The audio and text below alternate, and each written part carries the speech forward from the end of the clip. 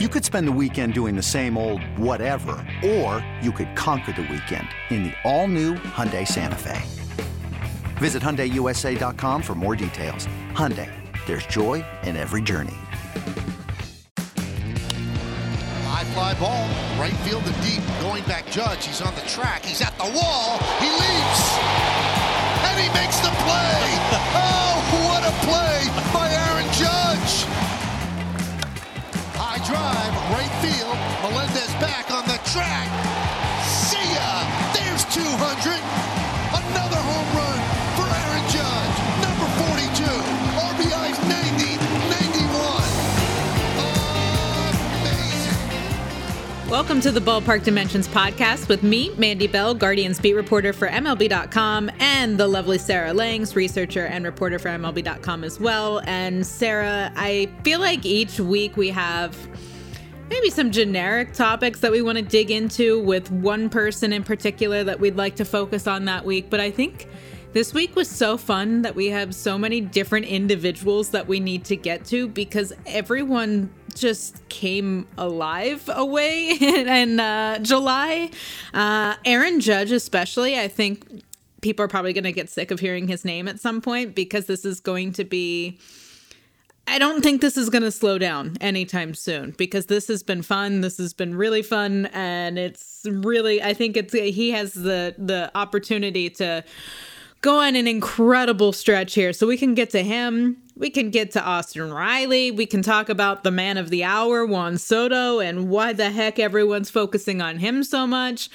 And now it's August, and all of a sudden playoffs are becoming a little bit more important. So we have a lot to get to this week. We do, and you know what I want to get to before, and I've meant to do this every single time we've done this podcast, and this is episode 5 for us, and I'm finally remembering. Where in the world is Mandy Bell? So, as Mandy mentioned, she is the Guardians beat reporter for us at MLB.com. That means that she is on the road when the team is on the road for the most part, and she finds herself in all different ballparks, all of that. So, I know right now she's at home, but where were you over the weekend, and where have you been lately? Goodness gracious, I've been everywhere. I'm exhausted, but this has been so much fun. Over the weekend, I was in Tampa. The team was in Boston before that, and I don't get many days off, so I try to take advantage with my husband, and of course, we're insane, and so we took a trip to Vegas in the middle of all of this, so that didn't really help slow things down. Got out of there before Vegas was flooded, though, so thank God. And then right before that was Chicago. And then right before that was All-Star break in LA. So we've been a little bit of everywhere. But yeah, finally home. I now remember what my house looks like. So was starting to forget. So it's nice to be back. I love when Mandy's in Chicago because for anyone who doesn't know, I went to college there. And when Mandy and I first became friends, one of the first things I said to her was, when you go to Chicago, get a donut from Stan's Donuts. It's a really good donut chain out there in Chicago. Actually started in LA, but all of the chains are now in Chicago. And every time Mandy is covering the Guardians against the White Sox, I get a picture from the press box of a great pocket, which is their best donuts. So we could go on and on about that, but we should probably start talking about Aaron Judge. Aaron Judge, wow. I mean, what he is doing this season, every night I am locked into the Yankee game, just curious what he will do next. So just to recap what he's done so far, he has 42 home runs as of when we are recording on August 1st. That is the most by any Yankees player before August in a season. He passed Babe Ruth on that list, which is what happens when you're a Yankee. You pass Babe Ruth, you pass Roger Maris. That's just what happens. No big deal. Only 2 players in MLB history hit more homers than Judge did. through the end of July, and it was Barry Bonds in 2001 and Mark McGwire in 98, who both hit 45. And something I've been doing as of Friday, I believe, on MLB.com is tracking his home run pace. So we now have a page on MLB.com where you can check it out. I am doing the math for you. You do not have to do any math to pace it out. He is on pace for 66 home runs this season. We have not seen anyone hit 60 plus since that 01 season. I'm running out of words and numbers for him. It's just amazing to see. I was going to bring that up. I think when you go to Yankees.com and there's this permanent headline that's your headline of a home run pacer or a home run tracker or however it was worded, that's pretty special to be at least monitoring a single person's home run trek this year, I guess. I mean, when do we ever get to the point that we can start counting down to see if this single season record is going to be broken? It just doesn't happen. Like you said, it hasn't even come close to being contested until since what, 01? Is that what you said? You start thinking back and how long this has been. Now it's been 20 years, which is hard to believe that that's been 20 years. But you get to this point and it's just this is so fun. And I know that the Yankees are either you love them or you hate them. There's really no in between for baseball fans. But this is something that I think all baseball fans can agree is really, really interesting, really, really fun.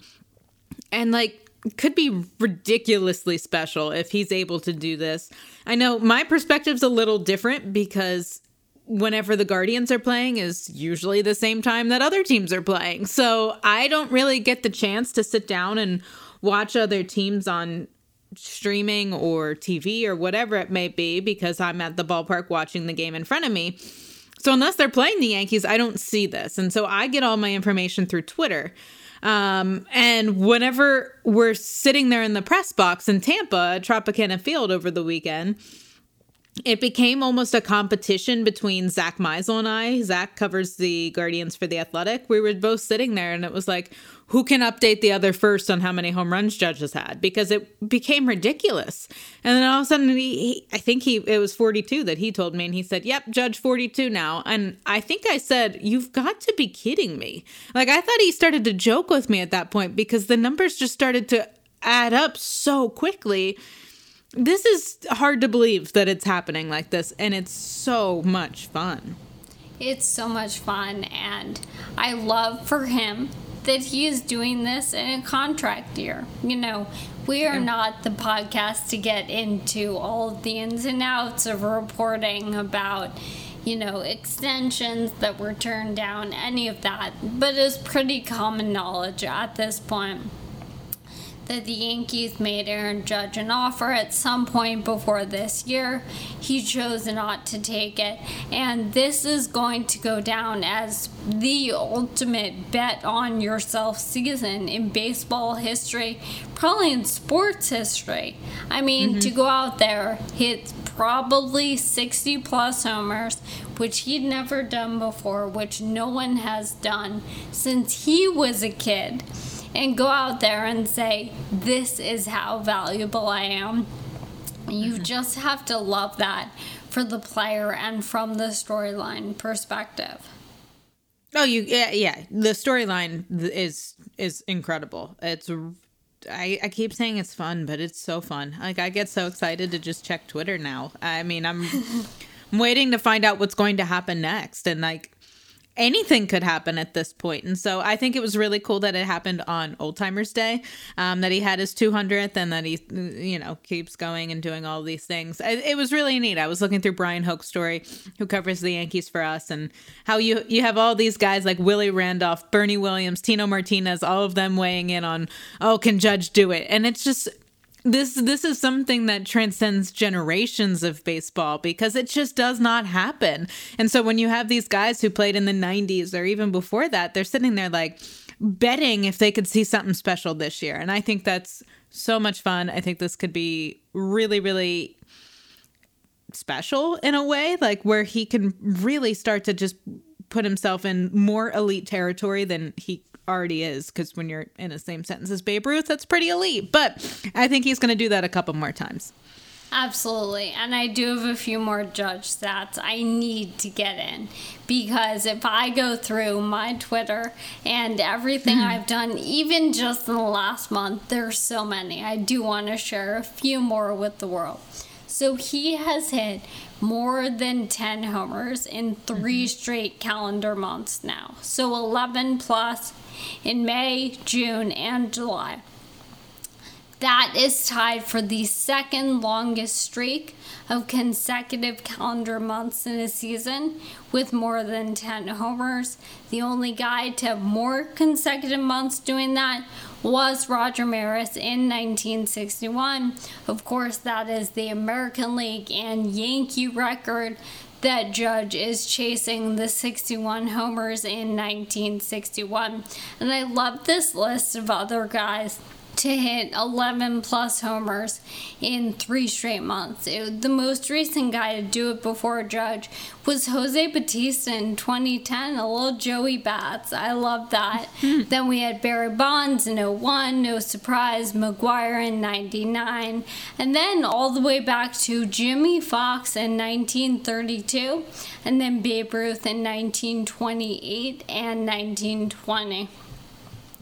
And one other thing that I want everyone to be on the lookout for this year moving forward is that entering this year, Aaron Judge did not have a walk-off homer in his career. He had a ton of home runs. He had previously had the rookie record before Pete Alonso in 2019 broke it, but he had never hit a walk-off home run. Now he's hit 3, which is tied for the most in a season in Yankees history with Mickey Mantle. And if we look overall, there's only 3 players in baseball history who've had more walk-off homers in a season. And I love this list because it's why I love baseball lists. 2009, Andre Ethier.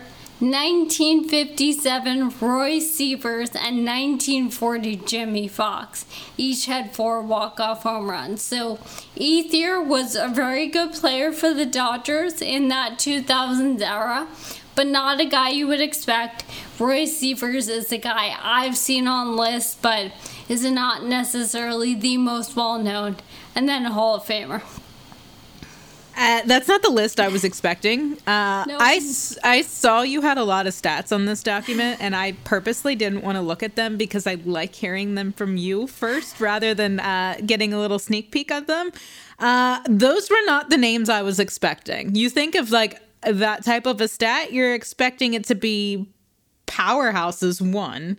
You're expecting it to be all huge namers, and then the first name you read off is Andre Ethier, and I'm like, wait, what just happened? That's the first time I've heard his name probably since those 2000 seasons. So that's so fun. That's what makes baseball so great. You can have random people step up and do different things, and their names forever in history, and it's really, really cool. It could be guys who just are barely even in the major leagues, and they somehow left a footprint, and their name's going to stay there forever, and maybe they only played 1 season. And it's so cool because all of that history is there.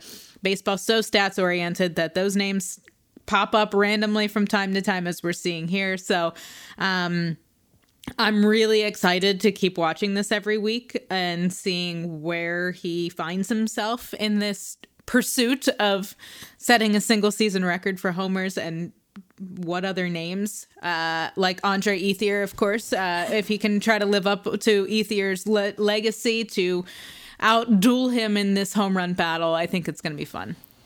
I love it. But you know what is really fun about baseball and baseball this year? Is that technically, by stats, he did not have the best month of July in baseball. I know. Austin Riley of the Braves had the most work per Fangraphs at 2.6, the highest weighted runs created plus, highest slugging percentage, highest OPS, and the most extra base hits of anyone in baseball. Austin Riley single-handedly vaulted himself into the MVP conversation, I think, with what he did this month. Absolutely. And I think we have Mark Bowman, who covers the Braves for us, and he just wrote it all yesterday, saying the headline literally says that Riley's record-breaking July puts him in an NL MVP conversation. And how can it? We sat here and just talked so much about Judge and all the ridiculous numbers that he set, and somehow Austin Riley was better in the big scheme of things here, like the big picture. You look at what he did, and his month was more impressive. And if you can get more impressive than Aaron Judge right now, you really deserve to be in some sort of conversation. So it makes sense that he has propelled himself into this MVP debate. But I can't really explain everything that he was able to do. Like he led basically all of the majors in nearly every category, it seemed like. Obviously, he fell a little bit shy of Aaron Judge's ridiculous home run pace in the month, but everything else, it seemed like, was going to Austin Riley. And I think when you have two players going at it like this, where it's like these two guys are almost competing in a way to see who could be more impressive throughout a month, that makes it really enjoyable to sit back and just watch and see these numbers rack up, because I think Bowman's been able to rate this guy like so many times this month, and each time it's like, all right, let me just do a little quick intro and then list every single accolade that he's racked up, every single record he's setting, and all the names of the people he's joining and the company that he's in. How much fun is that to be able to watch? I mean, it's incredible. He set a Braves record for extra base hits in a calendar month. This is a franchise that had Henry Aaron, Chipper Jones, Eddie Matthews, Andrew Jones, you name it. They have had a rich history of offensive players, and nobody had ever had 26 extra base hits in a month. And by the way, that's 8 more than Aaron Judge had. Judge had all of those homers, but not so much with the doubles or anything else. And it's really cool because, last year we had the top 3 in MVP in both leagues were all on teams that did not make the playoffs. And this year, it seems like the only guy who's really likely to finish top 3 who won't make the playoffs is Shohei Ohtani in the American League. But in the National League, you're looking at guys like Austin Riley, Paul Goldschmidt with the Cardinals likely making it, Pete Alonso on the Mets. I'm going off the top of my head. I'm sure there's someone on the Dodgers, whether it's Trey Turner or Mookie Betts. But the fact that this year the top performers are on the best teams, that's really good for the game. And that's nothing to take away from Bryce Harper last year, who had an amazing season, got the Phillies to the doorstep of the playoffs, but didn't quite get in. Juan Soto finished second, had a great year on a bad Nationals team. But it's really fun that Austin Riley is doing this for a Braves team that got off to a bad start and is now in the driver's seat, at least to be a wild card. They've hovered near the Mets. We talked about that last week with making up that deficit. They'll play them a bunch over the next week or so we'll see if they can make up that deficit. But regardless, they're in a really good spot for the postseason, and Austin Riley is a huge part of why. And I actually filled in for Bowman in New York right around when Riley was called up, a couple weeks into his major league career. And I remember talking to him, it was right around when pitchers were starting to kind of figure him out. It's just really great to see him thriving now. It's been over the last 2 seasons. Keith Law at The Athletic wrote a really good story that I feel like I mention daily. about how Austin Riley completely retrained himself on how to see pitches, especially with 2 strikes. And I believe this was something he did entering 2020, and it completely revamped his plate discipline. And that's been what's really helped him. He's not just this big slugger who is striking out all the time, but he's taking good at-bats, taking good pitches, and really in control of each plate appearance. Yeah, like you sort of said, I mean, it's really fun to watch guys whenever they're doing incredible things, but we've had times where you see Mike Trout do incredible things. You see Shohei Ohtani do incredible things. You see these guys who can really grab the headlines and are some of the most exciting players in the game, but their team isn't in contention, and their team isn't as competitive as you would imagine it would be with some of these players. So it's even more fun to see the impact that he's made on his team as they're trying to compete this year, and they're trying to make sure that they're in this division race, and they're trying to crawl back into it, which they have. I mean, he set the tone at the beginning of the month. I think it was his first plate appearance of the month that he hit a home run. And then in the middle of it, he had his first career walk-off. And then what was it? He ended it yesterday, right? He ended it at the end of the month with another. Yeah. So he had another walk-off at the end. So to have that complete beginning, middle of an end of a really, really cool story in July. I know that every month the writers vote on players of the month, pitchers of the month, all these types of things. Hard to believe if it would be anyone other than him right now for the NL, but that was as complete of a 31-day span as anyone could possibly have. Totally. And again, I think of the Braves and their franchise. They had Freddie Freeman. I know we've talked at length, not you and I, but just media in general, about his departure from Atlanta, all of that. And not to get back into that, but there is so much to be said for the way that the Braves develop players. Think about going from Freddie Freeman going from Chipper Jones as your homegrown star to Freddie Freeman, and now seamlessly to Austin Riley. I mean, there is not another team that has a lineage like that. I think the Dodgers are getting there, and they do develop players incredibly well. But I'm not sure that they have a string of years in the same way that the Braves have. I mean, going back to the beginning of Chipper Jones' career, you have all of these have overlapped. There's been no lapse in having that MVP candidate was a homegrown player. And I just think that is so inordinately impressive for this franchise.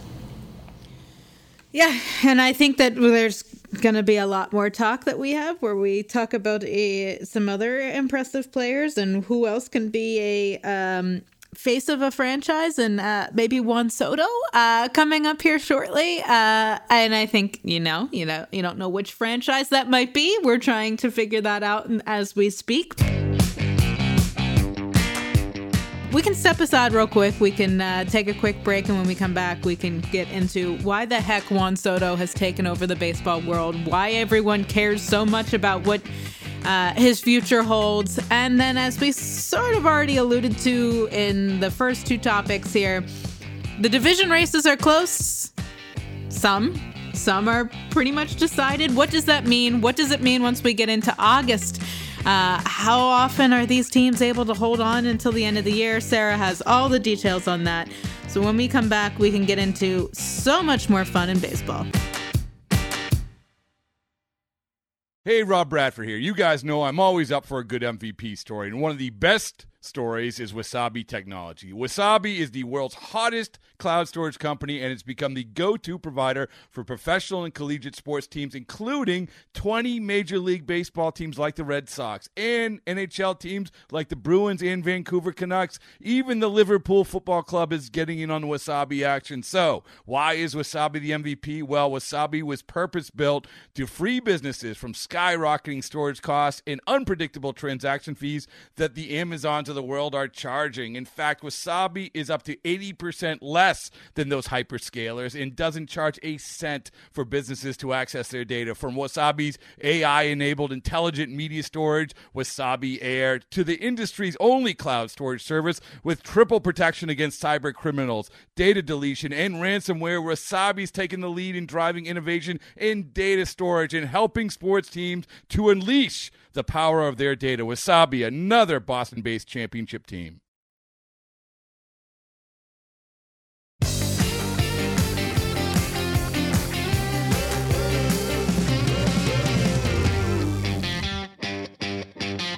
Welcome back to the Ballpark Dimensions podcast with me, Mandy Bell, Guardians beat reporter for MLB.com, and Sarah Langs, researcher and reporter for MLB.com as well. And Sarah, I don't know if you've ever heard of this guy. I think that he's sort of taken over the world, but just in case you haven't, his name is Juan Soto, and I think you'll really like him if you just took a couple seconds to look into his stats. Really cool story. He's really young. He's only 23, and I think you might have seen his name on some lists. I'm making these jokes because Sarah has basically been a Soto stat machine over the last few years.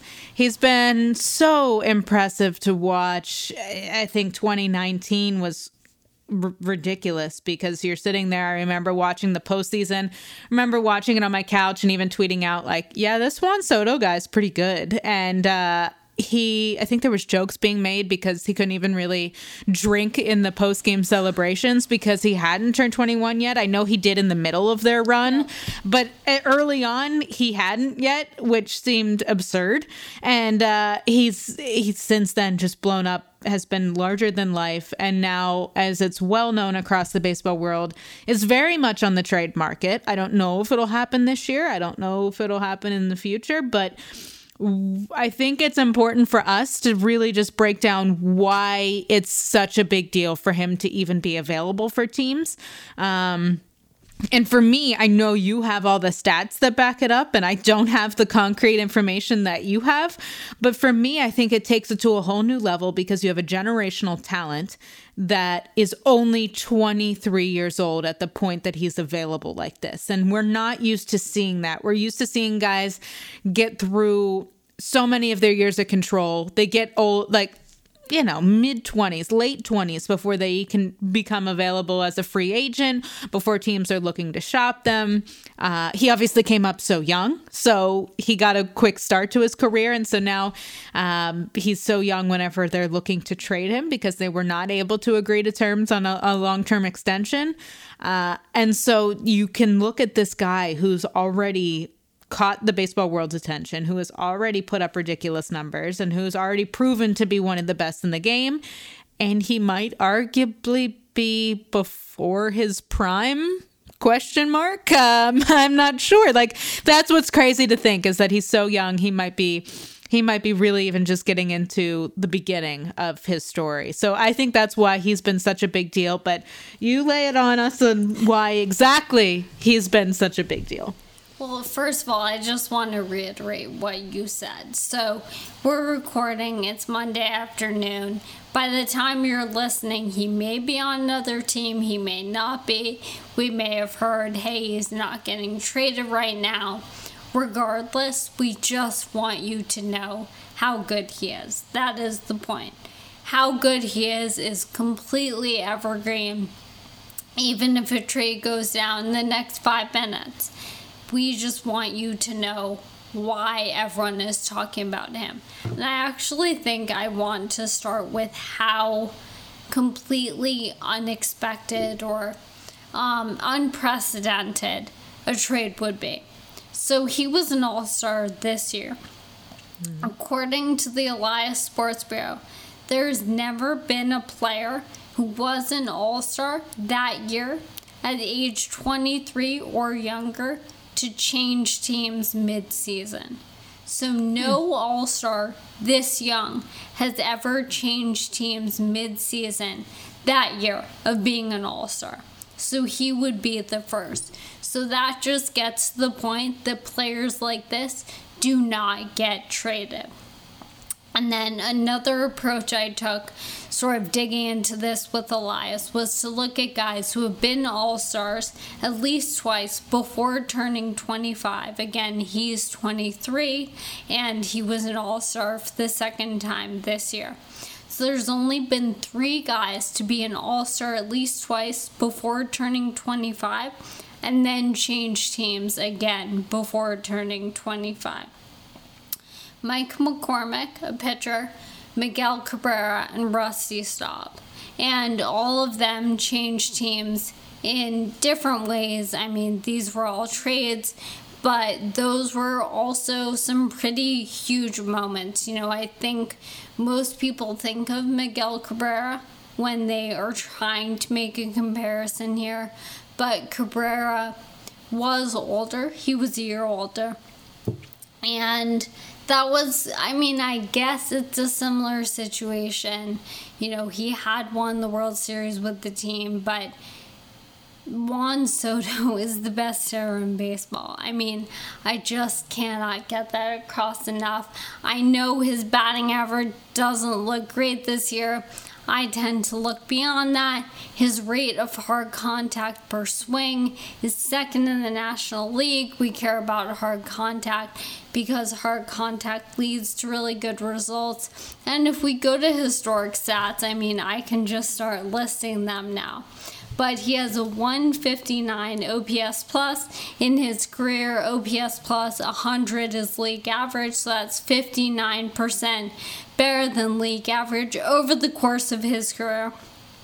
There are only 5 guys to have a better OPS plus through their age 23 season, and they are Ted Williams, Ty Cobb, Mike Trout, Stan Musial, and Albert Pujols.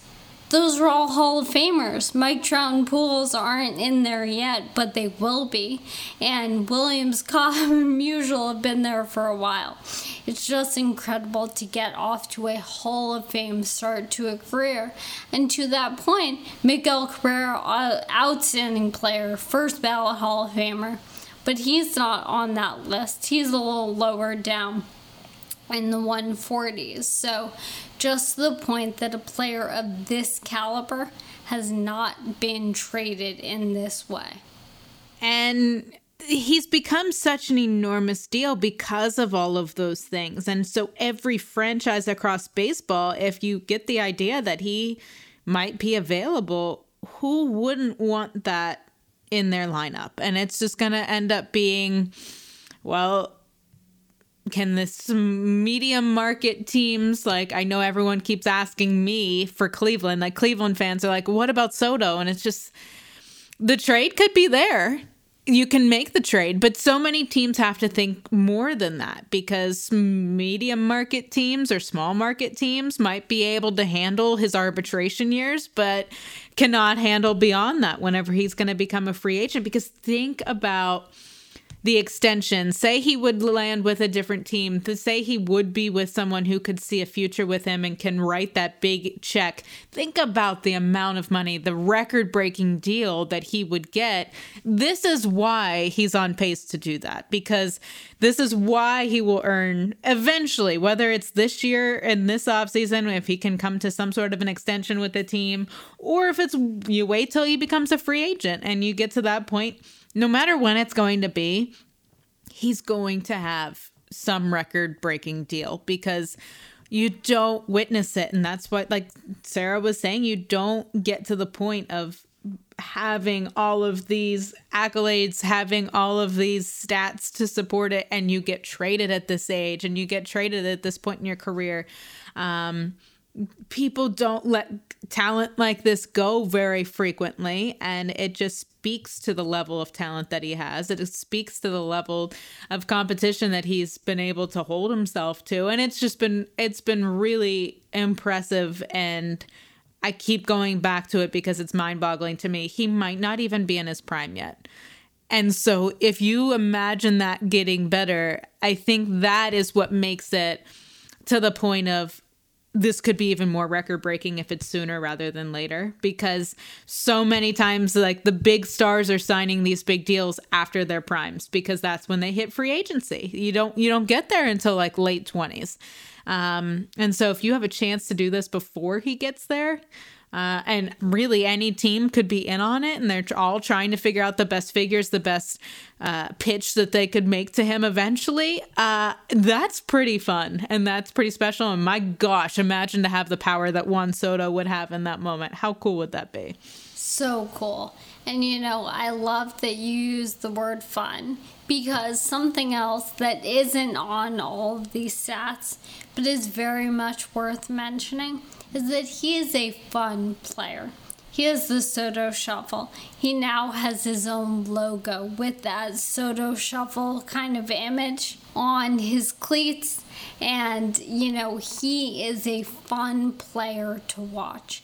I know his defense has been a bit of a conversation lately, has not been good this year. But at the plate, the way he takes pitches, the way he swings when he does swing, all of it, he is so much fun to watch. And we saw at the Home Run Derby just how much fun he has and how much respect and whatever you want to say he has for the game, how much he loves the game. And nothing is better than watching a player who loves the game that much. So that is just such an important part as well. The Nationals Twitter account, of course, they tweet about Soto a lot. He's the best player on the team. He's one of the best players in baseball. It makes sense.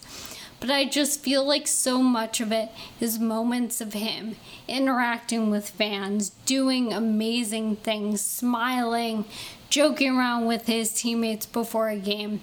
And so many players do this, but to have all this pressure on him and to be so good and still have the time to be a fun player, it's really, really important and really impressive. You brought up the All-Star break. I can't remember who was pitching, and you probably will because you're the baseball encyclopedia, but he was in the box during the All-Star game, and I think there was like an inside pitch or something, and he jokingly like stared the pitcher down. I can't remember who was pitching in that moment, but like that news had just broken right before the All-Star break that he was going to be turning down the $440 million extension that they had offered him. The timing of that was awful for him, I'm sure, because you go then to baseball's biggest stage in the middle of the season and all the national attention is on you for what's going to happen next when you just want to enjoy the game. And I'm sure you just want to have fun like everyone else does. But to have that pressure in front of all of those eyes and to then just be able to be that fun, it's hard not to be jovial when you're 23 playing this game, but that fun, jovial approach to the game that he has, it was very funny to see him staring down at the mound whenever he was pitched a little inside. And then I can't remember for the life of me who was pitching, but I just remember both of them started busting up laughing right after he did that, because it was just like, they knew it wasn't serious and he was trying to make light of the moment. And that's what's so fun about the All-Star game, as we talked about 2 weeks ago whenever we did our episode on that. But I think that he could just bring so much fun to a team on top of what he can provide with his skills. 100%. And there was also the moment where Alek Manoah was mic'd up and he was facing Acuna, and Acuna did a little stare down and he said, "Don't Soto shuffle me," or something like that. It has that overreaching kind of quality across baseball where everyone knows that about him in the best way. Yep, and I mean, there's not much else to say. I think it's just really important to watch where he goes, to watch what happens with his career. No matter where it is, no matter when moves happen, he's just going to be a fun player to watch for decades now. I'm sure he could be someone who plays the game for a very long time. So, It's been enjoyable, and I'm excited to see how this plays out over the next, however many hours until we get to the trade deadline. But regardless, he's good. Summary, he's good. Very good. But now we're into August, and yes, the trade deadline is here, but that also means we're getting closer to the end of the season. I know baseball extends into October this year, the regular season does. So we have just about 2 months left of the regular season, and so you get into this time of the year, and now suddenly it makes more sense to be scoreboard watching. It makes more sense to start focusing on magic numbers. It makes more sense to start looking at all of this, because I felt like throughout this whole season, especially in the AL Central, because that's what I focus on, it's been so close because it's not very good. It's been so close, and so everyone's like, oh, well, how many games back are they? And I'm thinking, it's June. Like, why are we concerned about that? Because so much can change. Well, now that it's August 1st, I'm like, all right, what are the standings looking like? Because suddenly it's just that flip of a switch, and I know that you just did an article about this, of like what it means to be in first place on August 1st. I did. So this is something I do for MLB.com every year and pretty much every month, taking a look at the division leads and how often teams in first place entering that month go on to win the division. So since 1996, which was the first full season with at least one wild card in each league, 111 of the 150 eventual division champs held at least a share of their division lead entering August. So that's 74%, so almost 75% there, almost 3/4 of the time. So if you take a look at the standings, the teams leading right now, basically most of them will likely go on to win. And you mentioned how the AL Central has been pretty close, and that's actually the closest division we have right now. But there are 3 teams that are leading by 10 plus. So it's only the 3rd time in that span since 95, 96 around the wild cards where we've had 3 teams leading by at least 10 games entering August. And it's very interesting, it kind of plays into the trade deadline, the level of competition, everything we've seen. And it's fascinating because certain divisions are very tight. And then there are these divisions that are more spread out. Overall, I think it's really good that we're going to have that other wild card, because I think even if you are one of those teams trailing by 10 plus games right now, you're still in wild card contention. The Rays, the Blue Jays, these teams trailing the Yankees, for instance, the Mariners trailing the Astros, are still looking at, okay, we can get into the postseason. And that's important for the game, for hope, for all of that, and also for the movement that we will see at the trade deadline. Yeah, and I think like you said, like, having that extra wild card team, having this expanded postseason format is going to be, I think, interesting in a way, and it sort of allows every team to feel like they still have a chance. Obviously not every team, because there's some guys who have found themselves come really, really out of it. But no, it's making all these races seem more important. It's making all of these races seem close and within reach, because there's still 2 months left of the season. And I think that maybe that extra team has played an effect on the slow pace to the trade deadline this year, because so many teams are wanting to be buyers rather than sellers and add extra pieces to their roster to try to help stay in contention this year. I know Cleveland coming into the year wasn't expecting to be in this position where they could possibly be winning the division. I know every projection out there had them almost in last place because they are so young and having so much turnover. But the White Sox, they've struggled this year, but they're still within the division race because, again, this division has been a little bit rough. But because of that, it's keeping everyone within it. And even without that, you have that extra spot. You have more teams getting into the postseason. And so you can't quite give up in a way, for a lack of a better phrase, on, okay, well, here's what the season is. We're not really in it at this point. Let's turn it around. So I think it could be fun. I think it could make teams be more competitive this year and throughout the dog days of the season. And you start to see these division races, especially ones that are close, maybe start going back and forth. And I know that the statistics are there to prove that the majority of the time, whoever's in first place today will end up winning the division. But I don't know, maybe there's some more incentive there to try to continue to keep battling. And I think that some of these close ones, I know the NL East has been fun. The AL Central is close. So you have a couple of these that I think could be fun to watch down the stretch. And we have a great example, literally last year, of why you don't give up. Look at the Braves last season. They were 52-54 entering August. They had a .491 win percentage, which was the lowest of any eventual World Series champion entering the month of August. The only other team to be sub 500 entering August and win the World Series was the 1914 Braves, which is a really cool thing that it's twice the same franchise, by the way. But that shows you that you shouldn't be giving up. And that does show and gives some more fire to these teams that are kind of on the borderline and not sure if they're buyers or sellers. Last year at the deadline, we saw the Braves completely revamp their outfield. They got Jorge Soler, Eddie Rosario, and Adam Duvall, essentially to replace the injured Ronald Acuna Jr.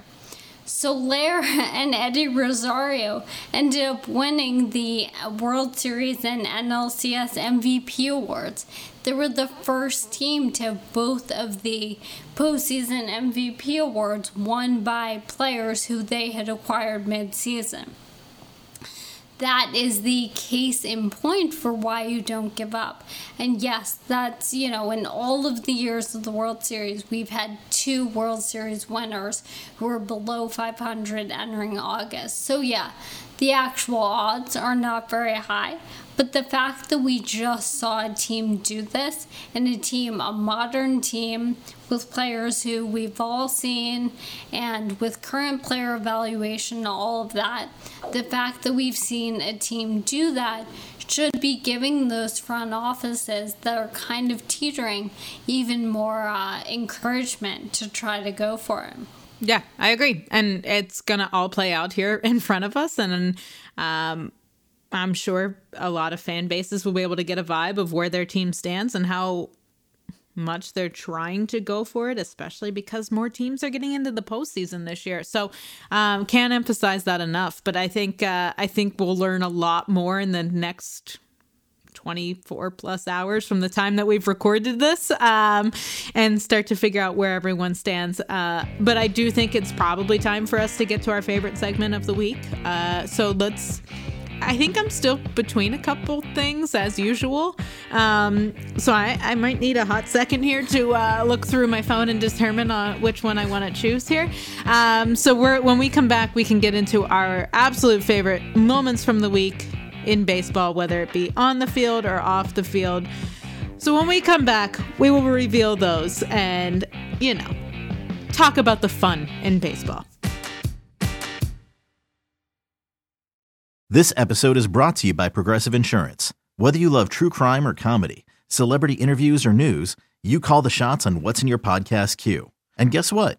Now you can call them on your auto insurance too with the Name Your Price tool from Progressive.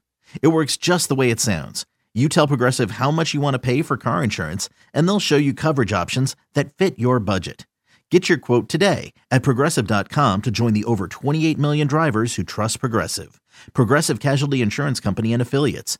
Price and coverage match limited by state law.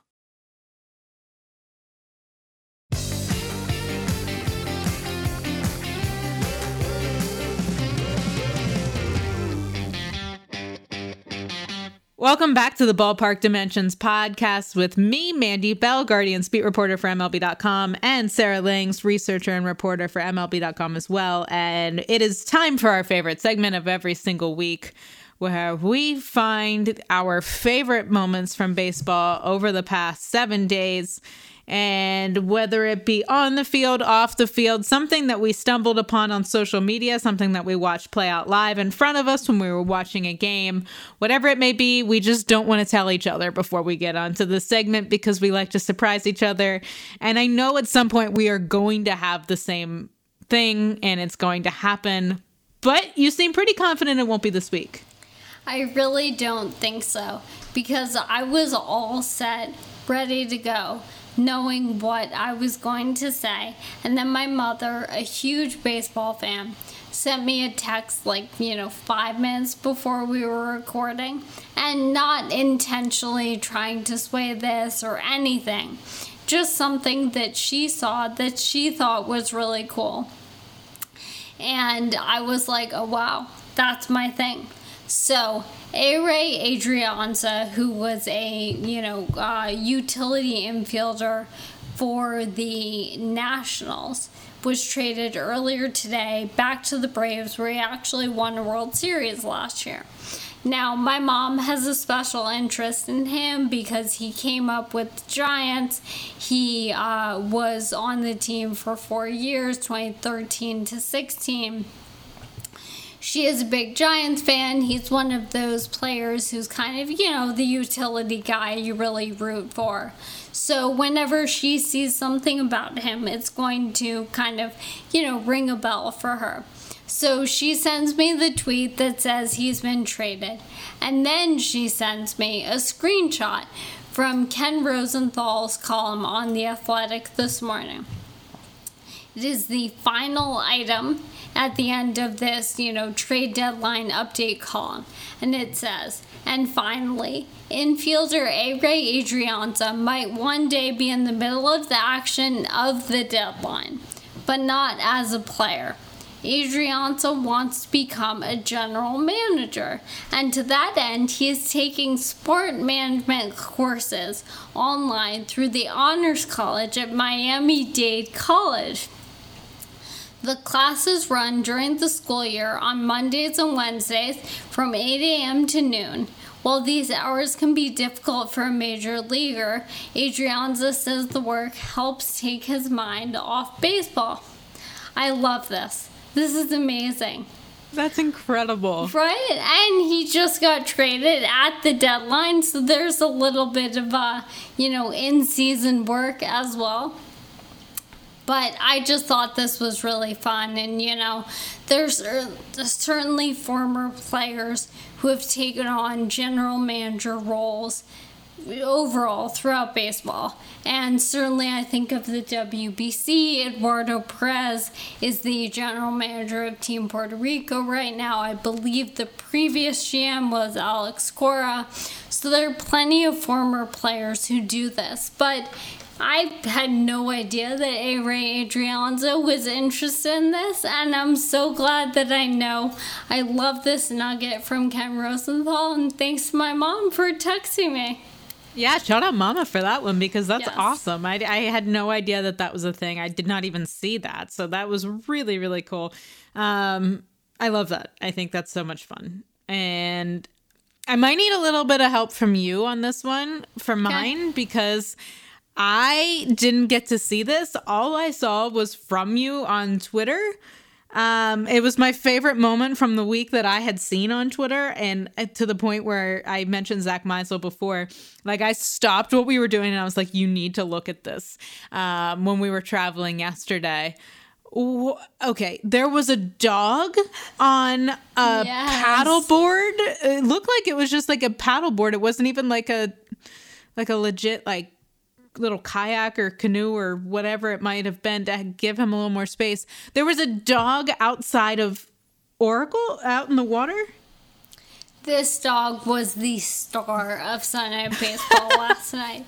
So while you guys were traveling, this dog was shown first on the paddleboard. For anyone who didn't see, big fluffy dog, kind of like whitish face, black fur, very fluffy, pink little like bow looking I believe. thing. Yeah. And then I think a Brandon Belt captain hat potentially.